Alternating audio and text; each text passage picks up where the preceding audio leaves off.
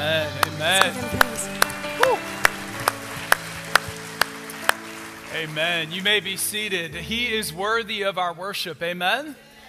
He is worthy of our thanks and our praise. And I don't know what your Thanksgiving was like, but my guess is that even if it wasn't a moment of thanksgiving in the sense that maybe it's been a hard year, if you look to Jesus, there are still things to praise and to be thankful for. That our God is worthy of worship. And here's what I know, right? Like, because I'm one of those. Like, I'm one of those people that you get me in front of the right football team at the right time. And y'all, I know how to jump up out of my seat. I know how to yell. I know how to get into the game. And I just wonder how many of us today is that day of coming out from behind all the turkey, all the dressing, all of the games, all of the shopping to remember who this is really about. That it's about Him. And when we lift our eyes to Him and we begin to worship Him, life begins to take on new vibrancy, new meaning. He offers us the abundant life. And it is so exciting to be a part of. We're in this series, Kingdom Living, and today we're looking at what does it mean to choose Jesus' way. And you and I have choices all around us. You've made many of them. Some of you realize based on the way your pants are fitting this morning that you may have chose wrongly over the last few days. Anybody want to admit that? Okay. Others of you maybe picked the wrong team. Okay. I'm not even going to tell, I'm not going to go there. Okay. Some of you that know me, you know where I'm going with that. Others of you, it was like me this morning. It's a simple thing. I had a different pair of shoes on before I left the house. Praise God, my wife woke up in time, right? And as I'm leaving early, she looks at me and she goes, "Someone's feeling festive." And I was thinking, well, what's wrong with these shoes, right? And she goes, "You look like Elf's dad in the movie." Now, you probably wonder, they were big and white high tops with a little bit of red in them, and I guess it was a little much. So it was funny because I brought this pair and that pair, and I put them in front of staff members this morning, and my wife won. She chose, and she chose well, and I guess I didn't. And life is like that, right? Like there's all these choices, and sometimes it can be overwhelming. And when we look at the text today, Jesus puts in front of us three specific ways that we can choose Him. And as I dive into this with you, I hope you find comfort and encouragement in the fact that He first chose you. Because that's where all of this then flows out of. Because if we realize what it is and what it means that He chose us, we can then respond in choosing the things He has for us. You also will be challenged today because that's just what I believe God's Word does. Amen? It's meant to encourage us, exhort us, and it's also going to challenge us. Let's get started in Matthew chapter 7. This is the Sermon on the Mount, and we've been moving through this since early September. We're going to start in verse 7, and it says, "Ask, and it will be given to you. Seek, and you will find. Knock, and it will be open to you. For everyone who asks receives, and the one who seeks finds. And to the one who knocks, it will be opened. Or which one of you, if his son asks him for bread, will give him a stone? Or if he asks for a fish, will give him a serpent? If you then, who are evil, know how to give good gifts to your children, how much more will your Father who is in heaven give good things to those who ask Him?" This is the first section and the first way that we're going to look at today. And before we get fully into this, I want to put what I would call like a $5 word in front of you. This isn't a nickel word. It's not a 10-cent word. This is a phrase, a word that's theological, it's doctrinal, and it means a lot to our lives. And it's so important to understand. It's the phrase prevenient grace. This idea of prevenient grace. That there's actually this grace of God, this Spirit of God that actually, as C.S. Lewis famously said, it's almost like the hound of heaven comes after you and I. There's this grace, the prevenient grace means it precedes conversion. It actually precedes that moment where you actually decide to receive Jesus, who's already chosen you and is giving himself to you. Now, this is important again because if that is the grace in which God is working and moves in our life, then that same grace will allow us as we walk with Jesus and follow Jesus to continue to choose him. You see, religion would try to get us in a place where it's our flesh, our willpower, our strength, making the choice, making the decisions. But it's actually us surrendering our flesh and choosing Jesus' way through his grace that really begins to change us. Come on, church. Y'all need to wake up, right? So there's this prevenient grace that's there. Now, that precedes what comes next. And if you notice, that whole section I just read to you was about prayer. If you're taking notes, way one is just that. It's choosing prayer. Choosing prayer is something that leaves us in a place, allows us to be a people that are surrendered and dependent on the Father. And Jesus described this in such an amazing way, right? Ask, seek, and knock. That we are to be praying, we're to be pursuing, we're going to the Father in prayer. And for some of you, that is something that you know this because you've seen what God does when you pray. You know that he's faithful. You know that prayer is powerful. You know that God is trustworthy. You know that he can answer. Amen? And when we ask and we seek and we knock, that's our part, but there's a much bigger part that I believe Jesus wants us to understand.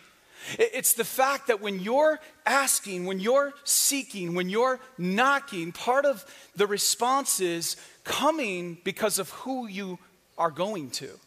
You see, when you trust that he's good, when you trust that he's able, when you trust that he has good gifts to give to you, you will surrender your will and let go of the things you're asking for and instead receive the things he actually wants to give you. This is what he's talking about here, is how much more does the Heavenly Father know how to give good gifts?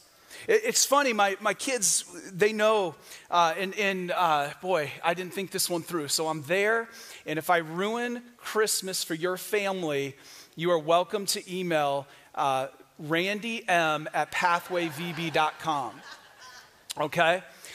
Because Santa has never come to my home other than to eat cookies and Christmas carrots and the stuff my kids put out for him. Do you know why? I don't know where this came from, but when my kids were young, I have 4 children, ages 10 to 19 today, but when they were even younger, and they had this, desire to celebrate Santa, we tried to figure out how to navigate it, and here's what I actually decided. I decided they'll never get a gift from him.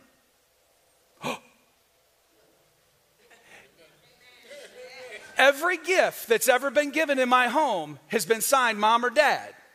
Because I want my children to know mom and dad know how to give good gifts. All right? Now, had we had fun with that along the way? Did they bring it up again this year? Like, Dad, you're so goofy. Why did you do that? This is why. For some reason, early on, God laid it on my heart to make sure that my kids knew mom and dad gave really good gifts. He ain't getting credit for them. Some of you are, y'all good? I hope you understand what I'm trying to say here. Because he said in that passage, right, that the Heavenly Father knows how to give good gifts. And if we believe that and trust that, we, again, will be surrendered to what he wants to give us. Some of you have played the game this time of year. Sometimes when you have a gathering, you'll do what's called a white elephant gift exchange, right? And so you'll wrap up stuff, and depending on who you play that game with, you learn who's a good giver and who's actually out to get. right? Because in that, like, you can wrap up, maybe it's a $20 or under gift, or maybe it's something random from your garage. It just depends, again, on the rules. And if you've never played, things get wrapped up and they get placed around the tree and nobody knows who gave it and what's in there. And so you pick a gift, it's random based on the order chosen, the numbers. And when you pick out that gift, everyone else can make a decision on whether or not they want to steal that gift from you if they're the next person in line, or whether or not you get to keep it. And typically, those that choose first end up losing all the good gifts by the end. Okay? Now, some of us play the game of life and play this idea of prayer in the same way, right? We almost feel like, well, if God gives me something, I got to hold on to it, and I can't trust that he's got something even more or better or greater to give us. And I'm just here to remind you who he is. That actually he sees not necessarily what you want, but what you need. You know, again, with our children, if my 10-year-old asks for a car for Christmas, they may want that, but dad knows something better, right? You ain't ready. You can't even reach the pedals. You don't know how to navigate, especially in Vero, the driving, right? It's like that with our Heavenly Father. He knows what's best for us. So I just want to encourage you that we want to be a people that are surrendered and dependent on him, that are willing to go to him and to ask and to believe for what he has. Some of you have what I would call limiting beliefs. I just want to ask that question. What are those limiting beliefs in your life right now? Maybe they're coming from a place of pain or woundedness. Maybe they're coming from bad theology. Where are those places in your life where you have some limiting beliefs that are actually keeping you from trusting God, surrendering to his goodness, being dependent on him? You know, limiting beliefs can be anything from, I don't know if he'll come through. I don't know if I can trust him. I can't trust anybody else. Why could I trust him? You know what those limiting beliefs are. And when you begin to understand what they are, you can bring them to God and say, God, forgive me. Strengthen my faith. Help me to rely on you and depend on you. David Banner, an author, says this: the English word surrender carries the implication of putting one's full weight on someone or something. It involves letting go. A release of effort, tension, and fear.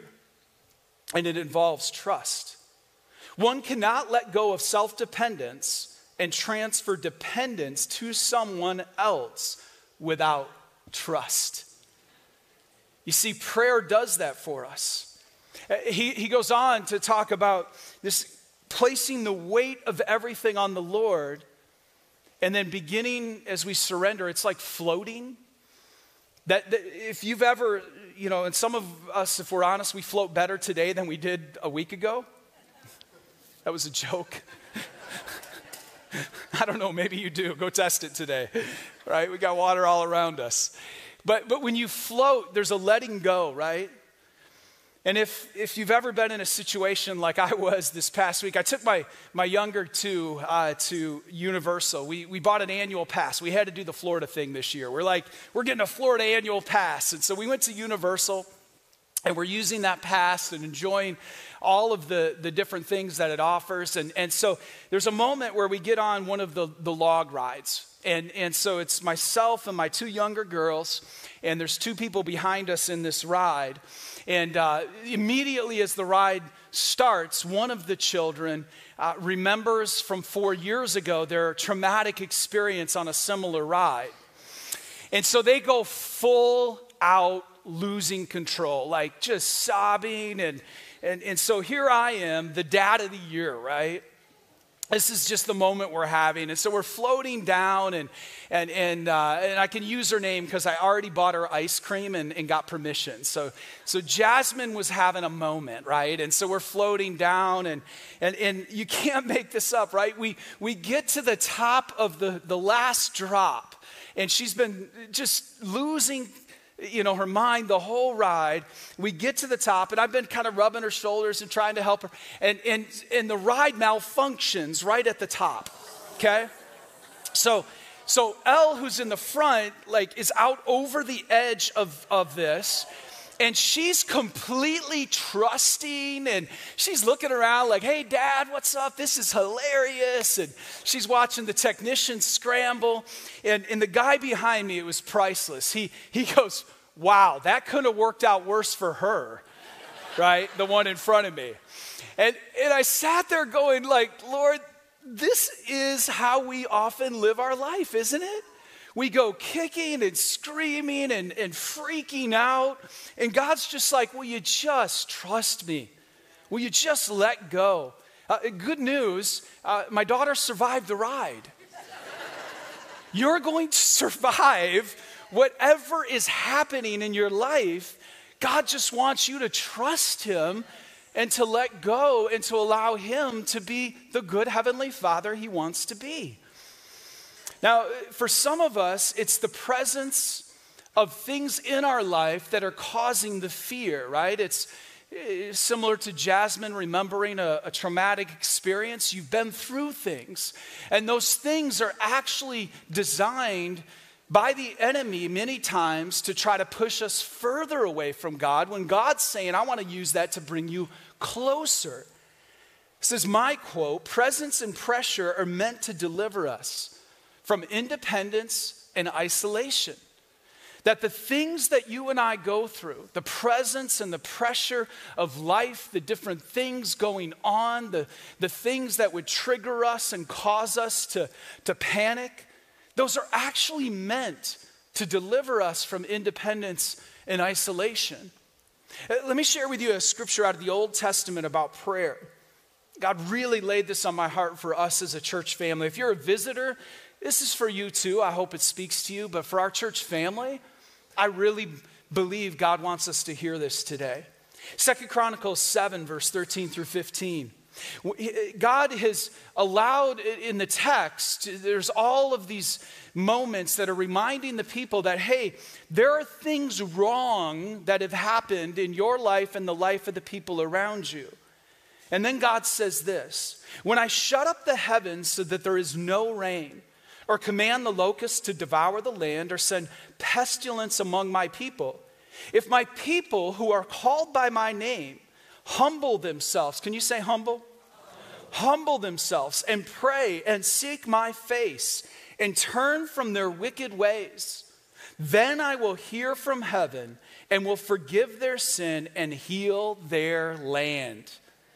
Now my eyes will be open and my ears attentive to the prayer that is made in this place. Choosing Jesus' way means that we can hear something like that and say, God, forgive me for making it about me. Forgive me for making it about anything but you. We can repent and turn to him. And we can humbly say, God, we need you. We need you in our individual lives. We need you in our marriages. We need you in our homes. We need you in our community. We need you in our church. We need you in our state. We need you in our country right now. And Lord knows we need you in our world. And when a people begin to turn to him and choose his way, you see, you have to remember, Jesus has chosen you. And you may have chosen Jesus, but have you chosen Jesus' way? Because we can believe in Jesus, but not necessarily live for Jesus. We can turn to him at conversion, but forget to turn to him in our daily life when he's saying, I'm here. Will you turn to me? I want to pour out blessing. I want to heal. But you've got to humble yourself. That's what prayer does. Now, chapter 7, verse 12, one of the more famous verses, ideas. This has affected culture even today outside of the church. This is so familiar. Verse 12. This is way number 2. It says, so whatever you wish that others would do to you, do also to them. For this is the law and the prophets.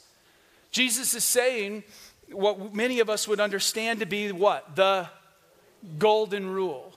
This golden rule is a positive at a time when many in that day and age in Greek and Jewish thought would have been taught it from more of a negative standpoint. Don't do this, don't do what you don't want others to do to you.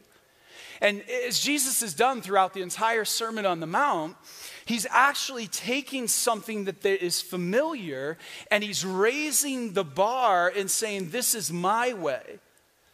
So if you're taking notes here, choosing Jesus' way means that we're choosing the golden rule, which is a positive, right? And we want to be a people that love and serve and don't bite. Woo! Here we go. Y'all ready? Y'all, I came with some meat today, right? It may not be turkey, but I came with some meat. You see, what Jesus is trying to get us to understand is that we're to be a people that maybe let go of how the world has treated us and actually treat the world like we want to be treated, but also because of how he's treated us. You see, the shift for the Christ follower is to realize that maybe life hasn't treated you well. Maybe everything around you right now is inviting you to treat it like it's treating you. Anybody? Anybody else like to take a swing? Right? You feel beat up and you just want to. And the reality is, this is, unfortunately, our modern American culture. It's not Jesus' way. We bite and devour and divide. We retaliate. We get revenge. When's the last time? And you're like, oh, not me, Pastor. Really? You haven't had one of those moments where somebody looked at you and you had that thought in your head and you turned around and you bit them in the back, or you defriended them on Facebook? Some of you, right? You cleaned up the last few days, right? And the reality is that Jesus is saying, no, when I chose you and when you chose me and we're now walking together, you're going to do it differently than everyone around you. You're going to treat people the way that you want to be treated, even if they're not treating you the way you think you deserve to be treated. Because guess what? In your hurt, in your woundedness, in your pain, in that space, God shows up and says, I got you. I've got you. I love you. I see you. I've served you. I'll continue to do that. And as I do that for you, you go out and do it for others. Can you imagine how different our world would be right now if the 2 billion or so Christians in our world lived this way? Oh, it would be different, wouldn't it? This is part of the invitation from Jesus, is to choose this golden rule. To love, to serve, and to not bite. And you're wondering, well, where does the not bite come from? Well, you see, you don't want to just look at a verse if you're teaching on a larger principle biblically. It's good to look at other verses. Let me show you one. Galatians 5, verse 13 through 15. The Apostle Paul, writing to the church in Galatia, says, "For you were called to freedom, brothers. Only do not use your freedom as an opportunity for the flesh, but through love, serve one another. For the whole law is fulfilled in one word. You shall love your neighbor as yourself." But, can you say but? But if you bite and devour one another, watch out that you are not consumed by one another. You see, part of this is realizing that God calls us to love and to serve and to not bite. And y'all, we're really good at this, right? I love Southern hospitality. Bless your heart, right? Let me show you a picture of our family dog, which I have permission to share. Actually, it's my daughter's dog. Yeah, I thought that would happen. Okay, isn't that so cute? It's actually my oldest child. It's my oldest daughter. It's her dog. This is Maeve. Say hi, Maeve. Okay, Maeve is so cute. We love her. She's amazing. Maeve, inside of that cuteness, has some rugged independence. Let me show you another picture of Maeve. You see, she's part mountain goat or mountain lion.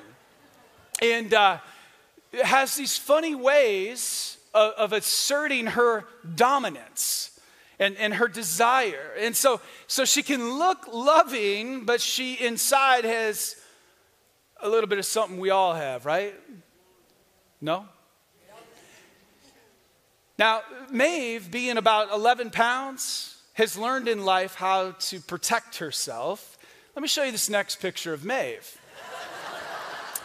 Now, I would love to tell you that is an uncommon sight. But Maeve's got a bite. And we see those teeth almost daily.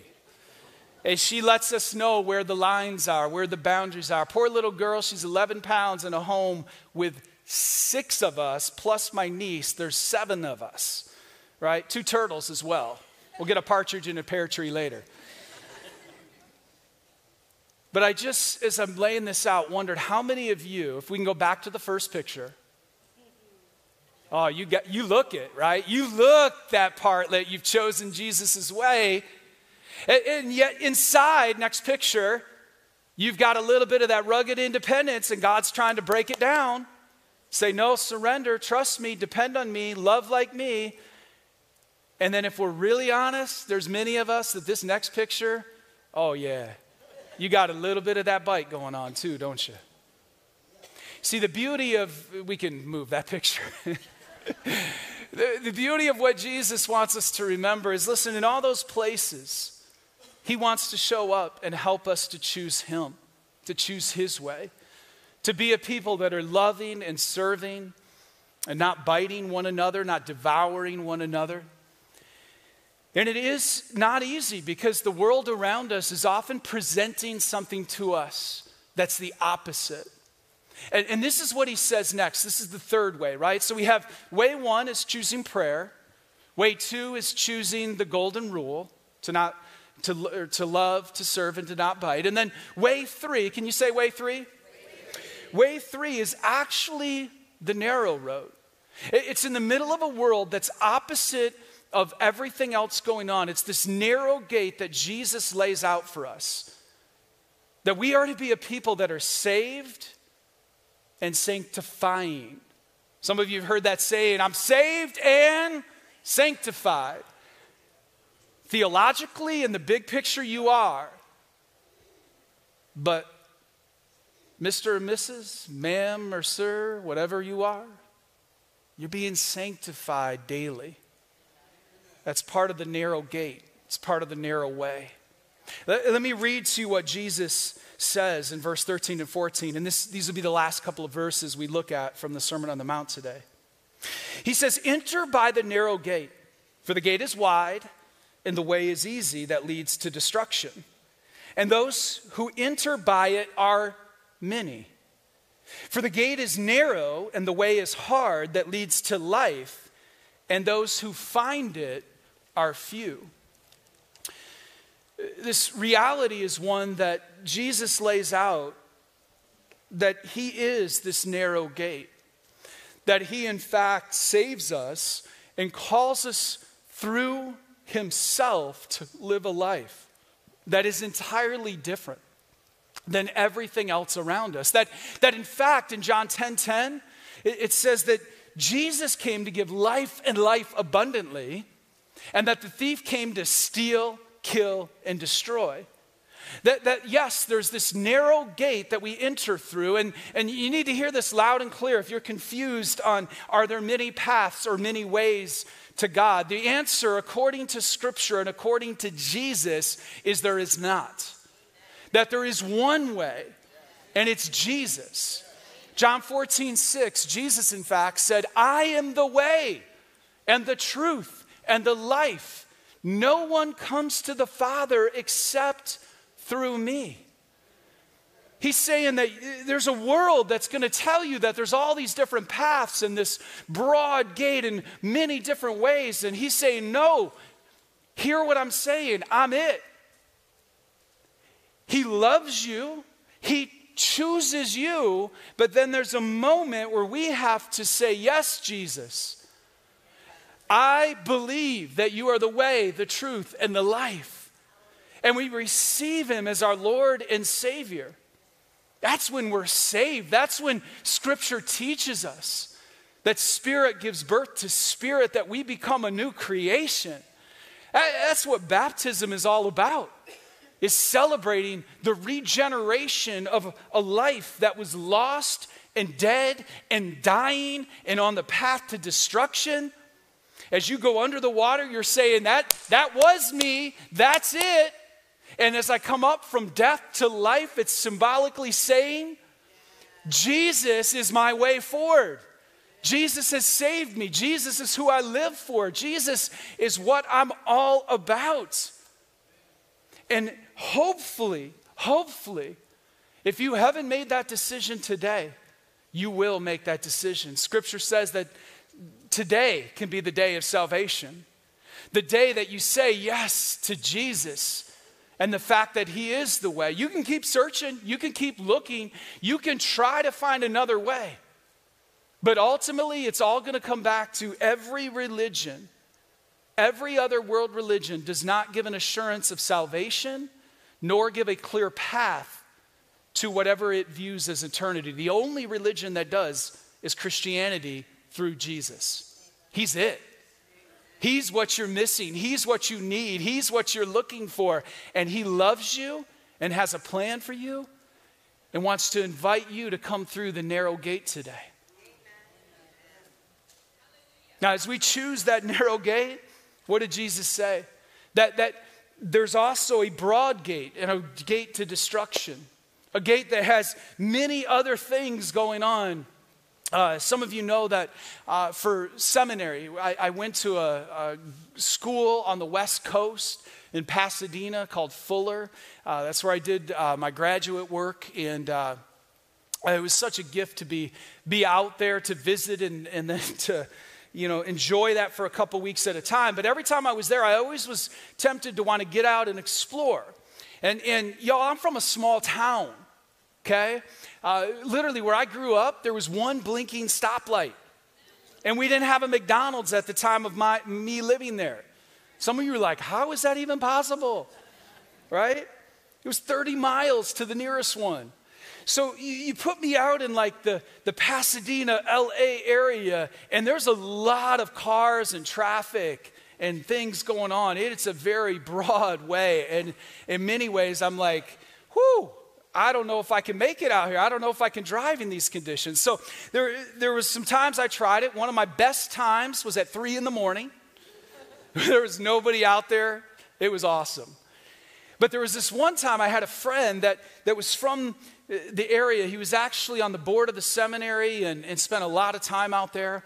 And he picked me up and he said, hey, I want to take you up north a little bit further to Malibu. I want you to experience it. And I'm thinking, man, the traffic midday, how are you going to pull this off? And I was a little nervous because I'm like, if I'm behind this wheel, this isn't going to go well. And so he knows exactly what he's doing. He zips in and out of traffic. He chooses roads that are not on the GPS, that are roads that look like it would take longer, but actually were the right way. And we got there in record time. It was an incredible afternoon and evening. And I look back at that and I go, that is exactly what Jesus is saying. That listen, you can get out on the road by yourself. You can get out and try to make it happen and do it your way. Or you could get into the car with the one who knows, because he don't want to be your co-pilot. He wants to take the wheel.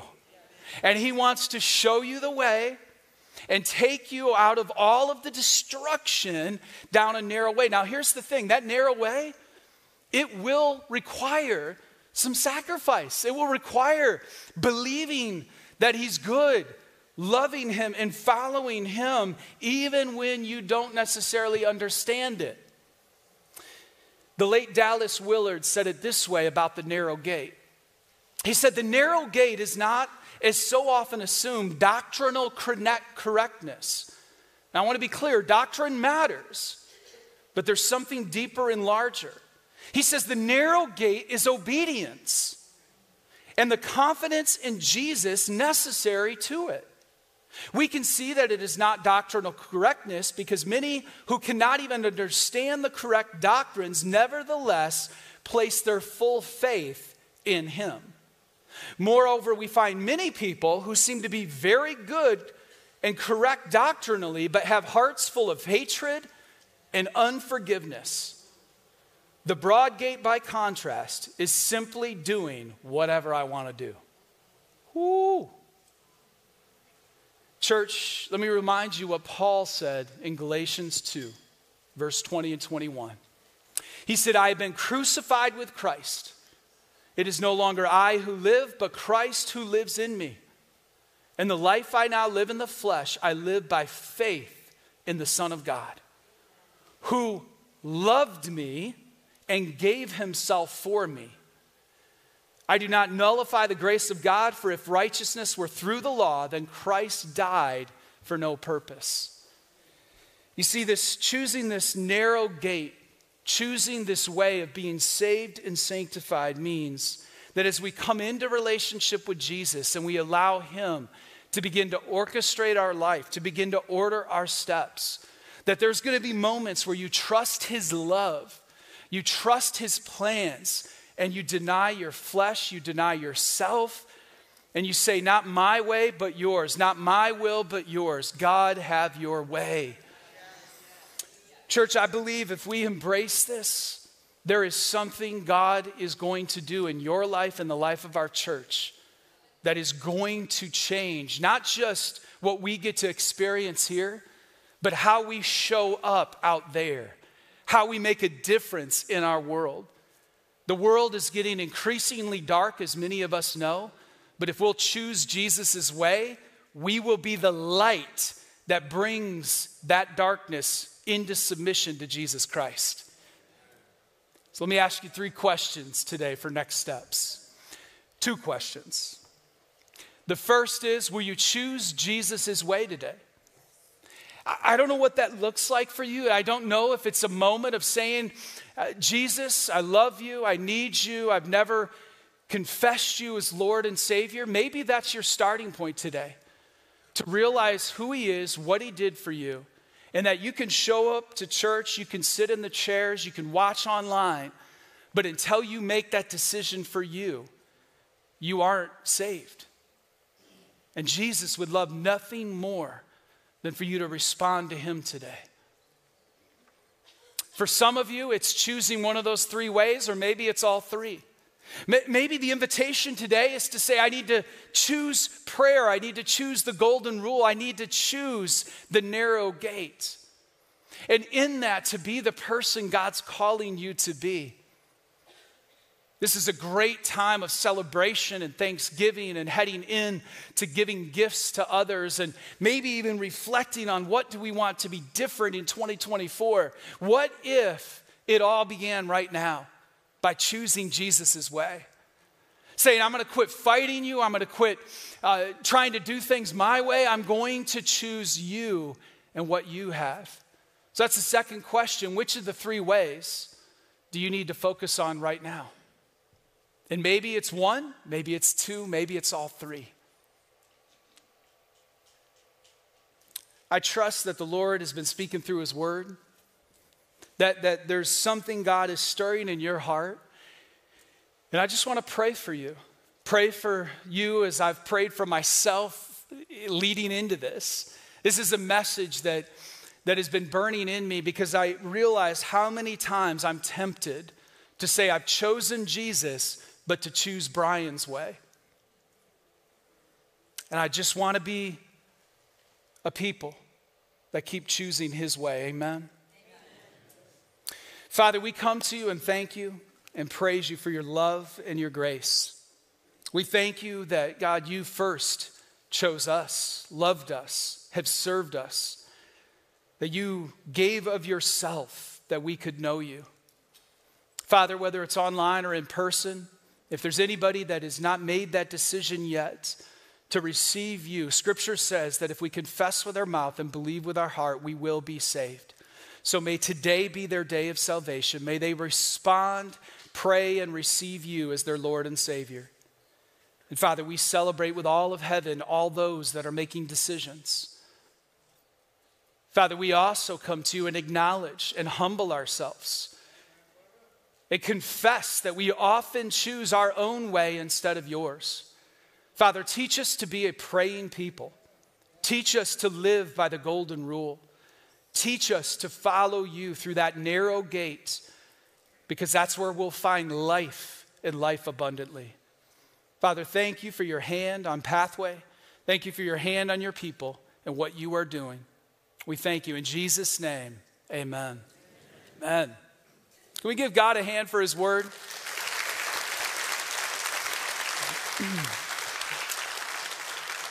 His word is always so good and so on time. And today is a special day because as we celebrate and honor somebody and his wife who have chosen Jesus' way for 45 years, we get to honor and celebrate Pastor Doug and his wife Alice.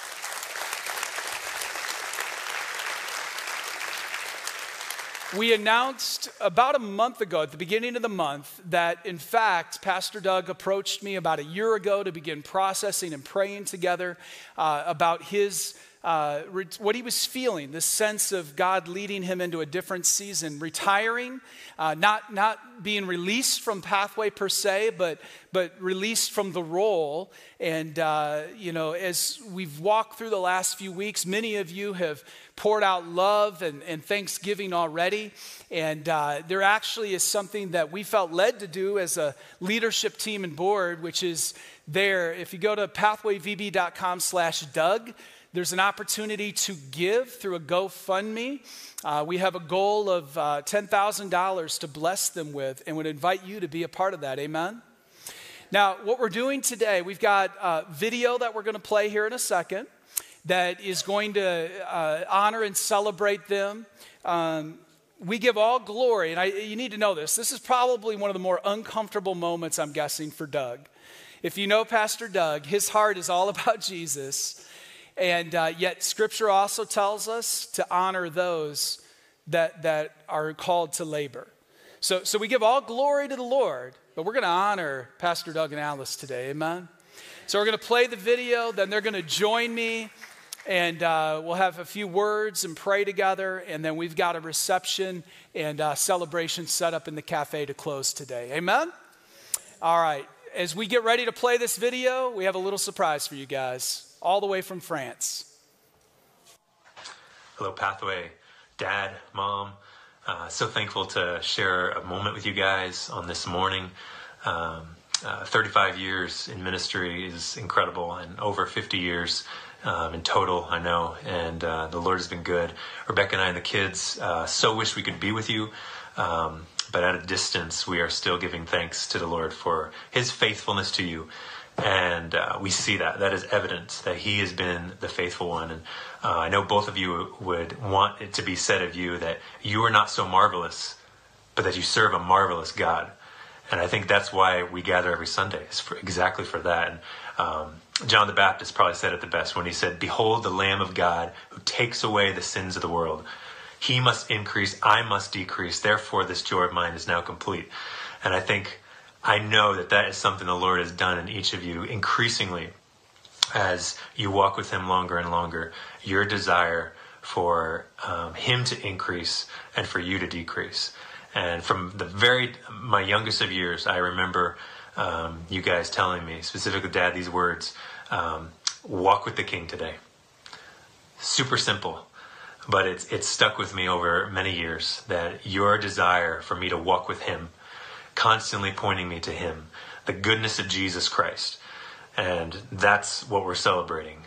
His faithfulness to Doug and Alice vote, but also the faithfulness of God as a good Savior. And so I'm so excited for that. As you finish this portion of your race and move on to the next portion, the Lord will continue to be good.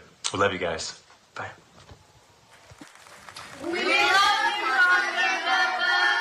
We're thankful for you. We miss you. Thank you for loving the church. We love you. I can't wait for you to come to our house. I want to come to your house to swim in your pool and come in your swing. We love you and miss you. Wish we could be there with you. Lots of hugs from all of us. Bye.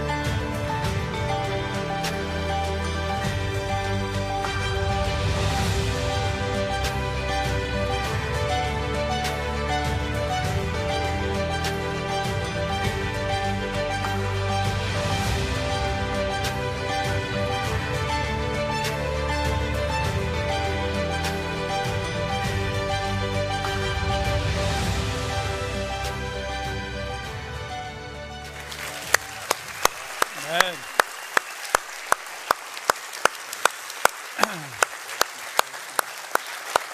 Thank you. Wow. Thank you. Wow. No words. Thank you so much. You may be seated. Thank you. Well, this is a little strange for me to mention this thing first, but my grandson was wearing a Michigan shirt. I don't know if you caught that. In that one picture, he was wearing Michigan. Just had to mention that. Thank you so much. Oh, man. I had no idea we were going to see all those great pictures. Whew, wow. This has been a month-long celebration. I had no idea it was going to be a whole month, but we're grateful to God. You know, when we first came here, we had left another church movement, and we were very happy with that movement, but God clearly led us to Pathway Church. We just knew He confirmed that over and over. We had such a peace about that. Never looked back. We hit the ground running and probably ran too much, too fast sometimes. But what joy. And your graciousness, your desire to honor us and celebrate with us. It's overwhelming, but we're so grateful to God. He's been so good, so faithful, so faithful. To God be the glory. And I think my son, You want to talk? I think my son summed it up so beautifully. I couldn't say it better than what he said, but we're grateful. We love all of you, and we look forward to chatting with many of you in the cafe in just a few minutes, but thank you for the privilege, the honor of serving our Lord and you. To God be the glory. Amen. Amen. Whew. 3 years ago, I can remember hearing Doug's story, and you may have caught it in the video, but his first role here at the church, he had been pastoring in another movement, as he said. Yeah. His first role here at the church was actually on the custodian staff. Yeah. And then God began to move and progress, and he was back into pastoring. But I remember at the time going, I've never heard a story like that. To watch for 3 years how you have continued to humbly live that out, servant leadership, willing to do whatever the Lord asked you to do. That is choosing Jesus' way, as we talked about today. And I honor that in both of you. And Alice, I can't imagine the stories you have from behind the scenes, but we are just so thankful. And there are many that are going to come into the cafe and celebrate them today. Amen. Right now, we're just going to pray over them and then release them to the cafe to greet you. And then I'll do our closing comments. Sound good? All right. If you're comfortable, stretch out your hand. We're going to go ahead and pray for them. Father, thank you so much just for lives that are well lived and leadership that reflects your heart. God, I thank you for the journey of them, as was said, following the King, being faithful to you. Father, we thank you that there is so much more, I believe, that you have ahead for them in a different season, with a different look, but all the same looking to you. So, Father, I just pray blessing over Pastor Doug and Alice and their extended family as well, God, in different parts of the world, literally now, as they serve you. Thank you for Chris and his missionary heart and family. God, we just ask that this family would continue to glorify you, and thank you for the many years that they have done that so well here at Pathway. God, we celebrate you in them, and we thank you for who they are and how they've served us so well. In Jesus' name, everyone said? Amen. Amen. Amen. All right. So we're going to let them head over to the cafe. I'd encourage you to head there. Next, I'm going to just let us, I'm trying to stall for a minute to give them a little time. So you could just stand. And if you're a visitor, we want to invite you to come out to our welcome center. We've got a gift. We'd love to connect with you. Man, you all got up really slow today. Was that the Thanksgiving turkey? That was amazing. If you're online, connect with our chat host. A lot of times we will offer prayer up front as a part of the end of service and responding. We are going to do that now, meaning I'm going to pray over you one last time, kind of give you the benediction, the sending. But if you would like somebody to pray with you, if there's something you need to process, we'll stay up here and available. The rest of you, go give high fives and hugs, celebrate Pastor Doug and Alice. Amen? Lord, we thank you. We thank you again for who you are and what you have done. Thank you for your word. Thank you for the chance to be in your presence and worship you. God, I pray that you would be who we choose this week. May we choose you. May we see you move through your people as we surrender, as we love, as we serve, as we follow you. Father, I pray for those making decisions that, Father, you would protect them from the enemy, that you would guard their hearts and minds, and that you would continue to show your faithfulness and goodness to them. God, we thank you for what you are doing. I pray blessing as we go to be your church. In Jesus' name, everyone said, amen. Go now and be the church. Have a great week.